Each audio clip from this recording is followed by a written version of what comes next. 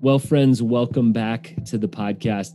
It is a great joy for us to have conversations that we bring to you on anything about the intersection of the spiritual and the practical, about how you can live and lead right side up in an upside down world. Friends, it is a challenge to lead well today. At Stay Forth, we call our coaches and even our experienced curators mountain guides for the leadership journey. Many leaders have invited us into this journey. We love coming alongside and coaching leaders in their leadership to be able to clarify what is overwhelming, what is hard, what is challenging, where do you feel stuck, and how do you go to the next level in your leadership. We want to be on the journey with you. We also love going away and hosting experiences where you can get out of your email inbox, get out of the challenges, the whirlwind, the expectations that you feel each day.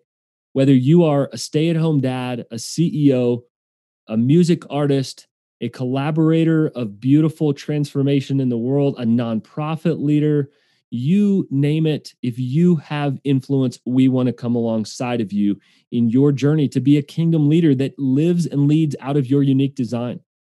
You don't have to burn out, flame out, have a moral failure, or live at the risk of your own soul if you are living and leading.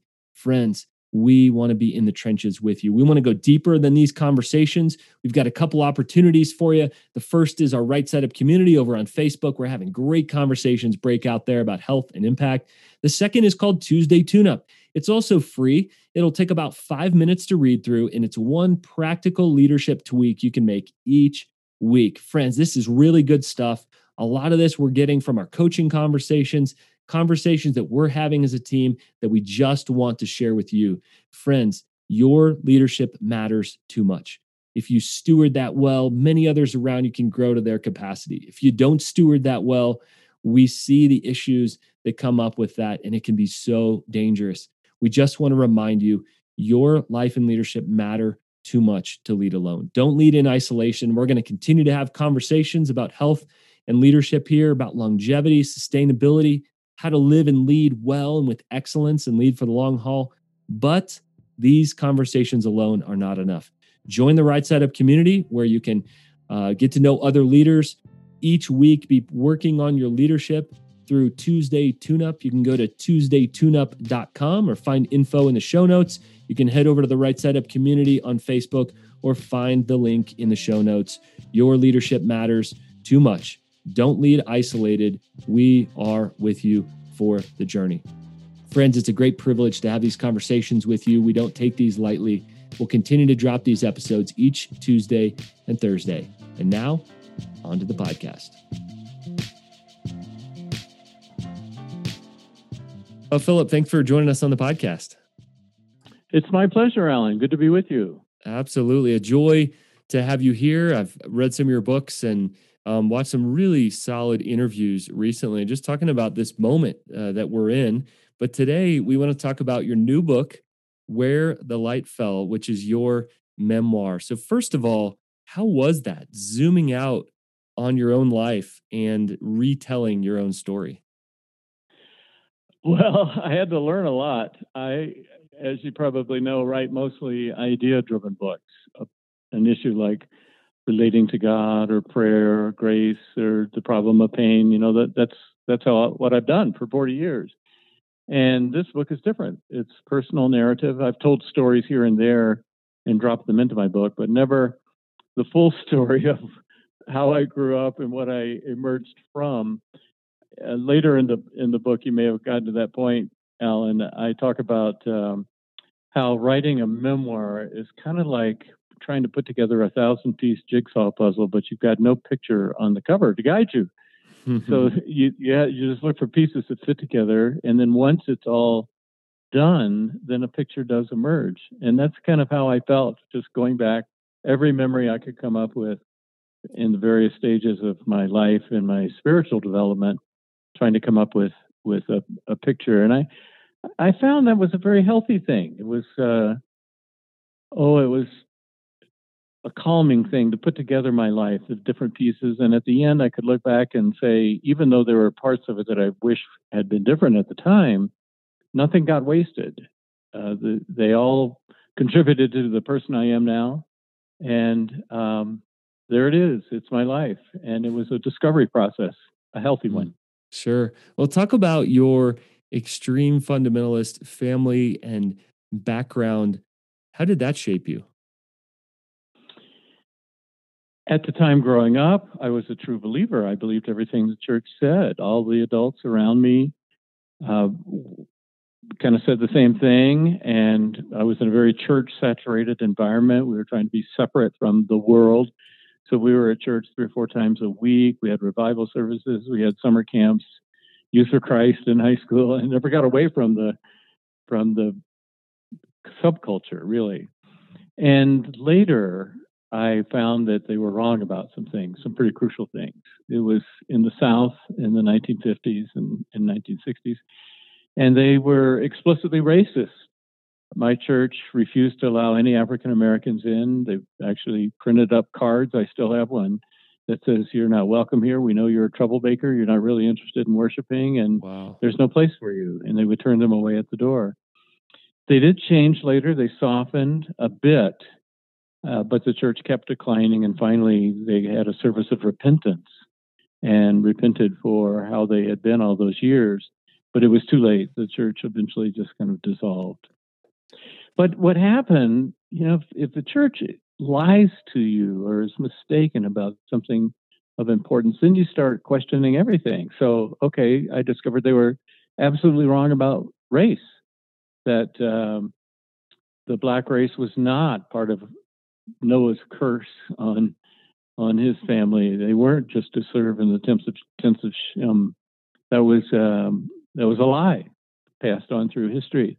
And once you have been told a lie like that, you begin to question what have they been telling me about the Bible? What have they been telling me about Jesus? So it's important to get our doctrine right and not to speak in ways we don't really know, because if people find out the world is different, as a lot of people have recently, then they just turn away from the church. They think it's not for them. They can't trust it. Hmm. So, what changed? When did those cracks or fissures emerge? The racism thing took a while. I confess, I was born and bred a racist. I told jokes against people of color and really believed that they were an inferior race. People nowadays say, what are you talking about, this white supremacy thing?" Well, I know very well what they're talking about, because I was one of them. And I won a fellowship. I think I was entering my junior year in high school, and I won a fellowship at what was then called the Communicable Disease Center, CDC, in Atlanta, where Dr. Fauci and all those people hang out. And it was quite a prestigious institution back then, as it still is now. And when I showed up for work, I knew I was reporting to this renowned PhD in biochemistry. He was going to be my supervisor that summer. I walked in the office and I almost dropped my stack of papers, because Dr. Cherry was his name, was African American. He was a black man. And that went against what my church told me, that African Americans, people of color, could never be a CEO or a scientist or someone like that. They're good in supportive ministries. I mean, it seems criminal even to say these words now, but I was taught that from the pulpit. And I went on to read books like Black Like Me, the story of a white journalist who took some drugs to turn his skin dark. And then he describes the change. This is in Mississippi and Alabama, as he's going around on buses, the way he was treated with great respect as a white person. Here's the same person, but with darker skin, treated like a dog, like an animal. Couldn't get a drink of water, couldn't find a bathroom to use, couldn't stay in a motel or restaurant. And I began to see the evil, the as well as the lie of racism that permeated the South. It was enshrined in the Jim Crow segregation laws at the time. So that was a crisis of faith for me, a crisis of faith in what my culture had taught me and what my church had taught me. What are some other things that you needed to reconstruct after deconstructing? Wow, that would be a good topic for the next book, wouldn't it? I would say the biggest thing was to correct my vision of God. The view of God that I took away from these tiny little angry churches was of a scowling super policeman up in the sky, just looking for somebody who might be having a good time so that God could squash them. I mean, it was that serious. And we were taught to be away from anything that might have any kind of temptation. So don't go bowling, they might serve alcohol in the bowling alley. Don't go roller skating, looks too much like dancing. You know, it was one of these extreme legalistic churches. Be separate from the world, be different. And they created this subculture so that you could be around Christians all the day. Well, that was certainly not what Jesus told us to do. He told us to go out and be salt and light and go to the uttermost parts of the earth, spreading the good news that God loves sinners. That's a pretty radical proposition. But that is the heart of the good news. It's not that God loves good people, it's that God loves sinners and wants them to be cleaned and wants them to understand the good news and the fullness of life that Jesus offered. I saw shrunken people. I saw people who were just trying to grin tightly and get through this life so that they could spend eternity in heaven. Well, eternity in heaven is going to be great, I'm sure, but there's a lot in the Bible about how to live here, and I wasn't very attracted to the view of life, the survival view of life that I was getting from my church. So that would take some major reconstruction, I think. Just understanding that we're a minority. True believers, true followers of Jesus in almost every country throughout all of history have been a minority. But we are to show people a kind of life so that they would say, oh, I'd like to be like one of those. That certainly happened when Jesus was here. When Jesus was here, the people who were most attracted to him were the outcasts, the losers, the people who society was judging wrongly. And something about Jesus just attracted. They wanted to be around him. They wanted what he had, like the woman at the well. I want that living water that you hold out to me and promise. And instead, so often we become, how shall I put it? We become like a castle with a moat, with the bridges across the moat pulled up. You know, we're trying to protect ourselves and stay away from that world. Well, Jesus was right out in the middle of it. Paul was right out in the middle of it. And I think that's what we're called to do as Christians. And I know the leaders you work with, it's tough out there. You're going to be around people who challenge your faith, but that's what we're called to do, to show them a different way, the way that we believe God designed us to live in the first place. What do you want people to remember about your life when you're with Jesus face to face? Several times in the memoir, it's called Where the Light Fell. And I took that phrase from St. Augustine, who said, I wasn't able to look at the sun directly, S-U-N, the sun directly, but I could look on where the light fell. And that's really the story of my life. I emerged with this distorted view of God. But then when I experienced common grace, really, through nature, through classical music, through romantic love, I realized that the church had misrepresented God to me, and I wanted to know that God. I like to quote this line from G.K. Chesterton, who said, the worst moment for an atheist is when he feels a deep sense of gratitude and has no one to thank. Wow. and that's how I felt. And throughout my life, because of my background, I've been on a search to separate the fake from the authentic, because I learned to fake it growing up in that church environment. I would go forward, I would give my testimony, I would pray, I would do all these things. People thought I was a good little Sunday school boy. And then when it all started to crack apart, I wasn't treated very well. And then I would see people around me who had that same facade of spirituality, but I had no secrets about them underneath. And just the image, people show up at church. How are you today, Mrs. Smith? Oh, just fine. How are you? And I'd know, actually, she wasn't fine. Her marriage was falling apart. Her kids were acting out. And when I got to know the Bible, I realized this is the most honest book there is. And we need to start by being authentic and honest and vulnerable. And only when we do that can we allow God to come in and fix what needs fixing in our lives. Hmm. What disturbs you about the posture of Christians today? Well, today, of course, everybody would say we live in a very divided time. Many people would say the most divided time since the Civil War. Well, I don't know about that. I lived through the Vietnam era when they would have hundreds of thousands marching in the streets, and there were 1,000 bombs going off a year in the United States. You know, it's bad now, but it's been bad a lot of different times. But the church recently has seemed to plant its flag in the realm of politics. Whenever you do that, boy, warning bells should go off. Just look historically. The closer the church gets to the seats of power, the more problems long-term develop. Because, well, you know, Jesus and Paul, I looked through what they said, and they just didn't seem all that concerned with the Roman Empire. They were concerned with changing hearts. They were concerned with a community of people getting together and following God. In the United States, in the last 30, 40 years, it seems like we've expended a lot of energy trying to clean up the culture around us. Well, I think that's a losing proposition, and I just don't see any advice in the Bible on how to do that. That's not what we're called to do. We are called to present an alternative way that attracts people.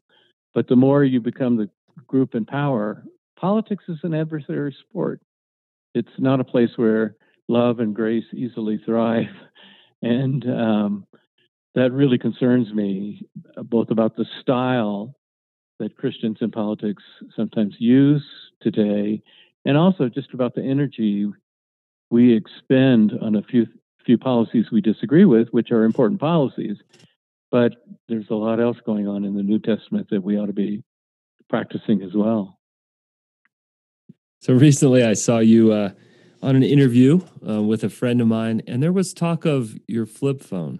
So tell me a little bit about that. Well, I'm technologically challenged.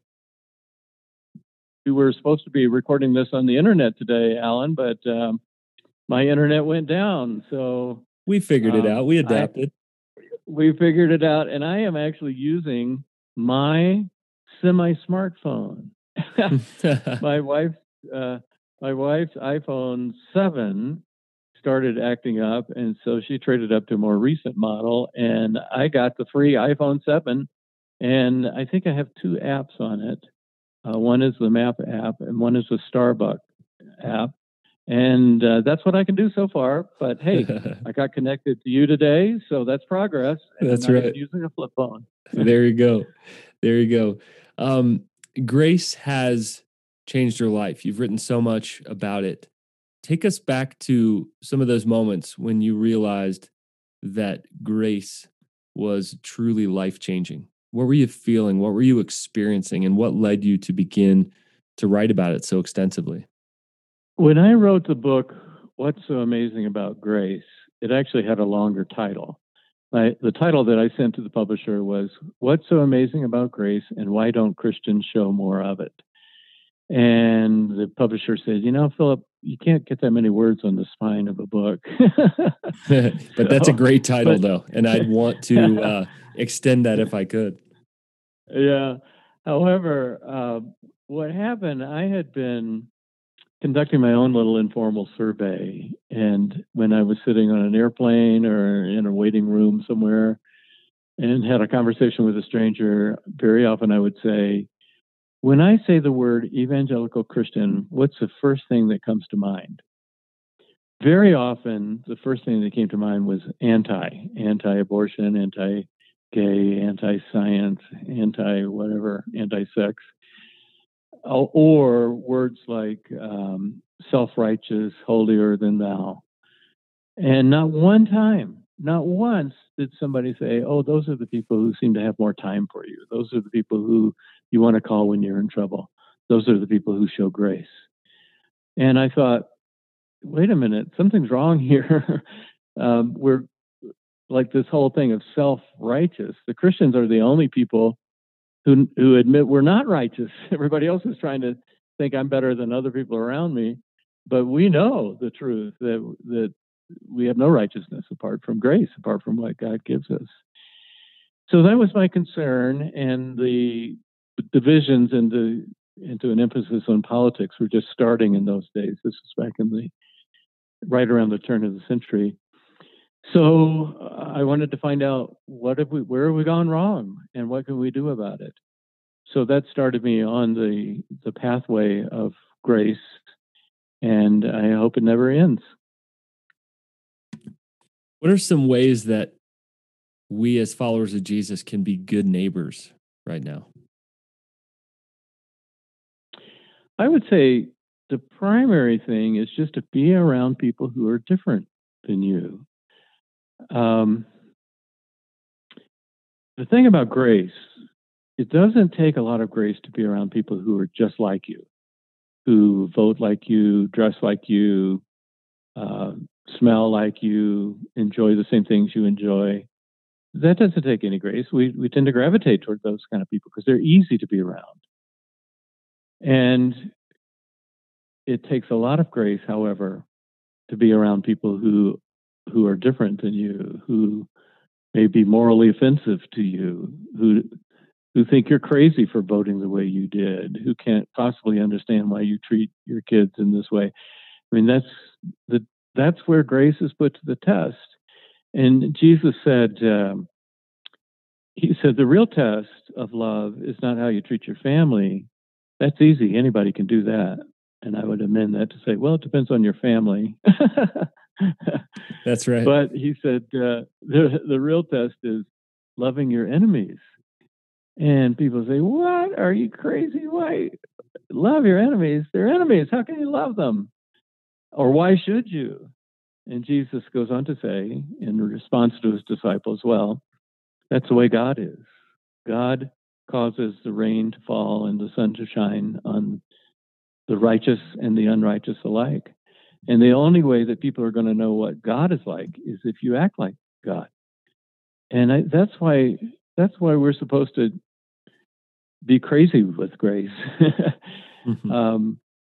Just to look for ways to do the unexpected. When you have this one crank in the neighborhood that everybody just avoids because he's going to yell at you when you cross his yard or something like that, take him a plate of cookies, invite them out to a play or a concert or something. Those unexpected things. Grace is, you can get along okay without grace. We have justice, we have laws. But grace is like the social lubricant of society. It just makes it a better place to live. And Christians do that because we're trying to show the world what God is like. God is not that scowling policeman. God is a father scanning the horizon, looking, could today be the day my son comes back?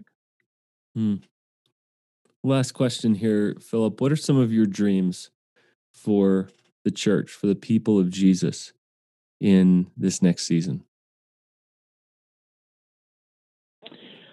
I would have to tell you, Alan, that if I only saw the church in the United States, I would be discouraged. I get to travel around the world, been to 85 countries, mostly invited by publishers where my books are published. And I see grassroots evidence of the kingdom of God. In the United States, we've been at it so long, and you know, if there's a problem like homelessness or something, we appoint a committee to study it and then form a 501c3 organization and elect officers and a board. You know, that's the way we do things in America. In other places like the Philippines or China, in the underground church, or Africa, if there's a problem, Christians just get to work and start working on it. And that's one reason I'm a sucker for any kid who comes along and says, could you support my missions project for 2 weeks? I don't know if we do any good for the countries we send these kids to, but we do a lot of good for the kids who go and realize what the world is like and come back and say, church isn't just sitting in uncomfortable seats and singing songs and listening to a talk for an hour and then going home. That may be what church is, but that's not what the kingdom of God is. And I dream of the best thing we have to show the world is, like Jesus, to care for the needs of the world. And I everywhere I go, even in the United States, in a large church, there will be a prison ministry. There will be people who look after the homeless. There will be people who staff alternate pregnancy clinics and things like that. And that is what stands out to the world. We're going to disagree on certain fundamental issues about wealth, about sex, about pride, about some of these issues, but we shouldn't be defined by the ways we are different, except in being more grace-filled and being like Jesus and reaching out to the marginalized and the people who, as Jesus called them, the least of these, my brothers and sisters. If we truly serve, that's the last thing Jesus told his disciples in the upper room. He washed their feet. He said, now go out there and love and serve and let the world know you're different because of the way you act. If we did that, boy, I think it would do so much to calm the rhetoric and the divisiveness that the church is a part of in these current days. Well, Philip, thank you for your time today. But beyond that, I'm so encouraged hearing you with a fresh hope and a vision that takes us back to some of the things we've lost, we've gotten distracted from, and been encouraged to watch your life and the way you continue to be obsessed with grace that we need to rediscover. So thanks so much for your legacy, your life, your many years of communicating, especially on grace, and on your recent book, your memoir, Where the Light Fell. Thanks so much, Philip, for all you do. Well, Alan, in some ways, I've been cursed and blessed because I've experienced some of the worst that the church has to offer and some of the best. And I want to give hope to people who maybe turn away from God because of the church. What a sad thing to miss the love and the embracing forgiveness of God because of some bad church experience. There is a way through. And I try to be very honest about the flaws of the church in my memoir, but there is a way through, and there's a redemptive way. God has promised that he can take even those bad experiences and use them for his good. Well, thank you. Thanks so much. And this conversation was so rich, so much more we could continue to talk about. Thanks, Philip. My pleasure. Thank you for the time, Alan.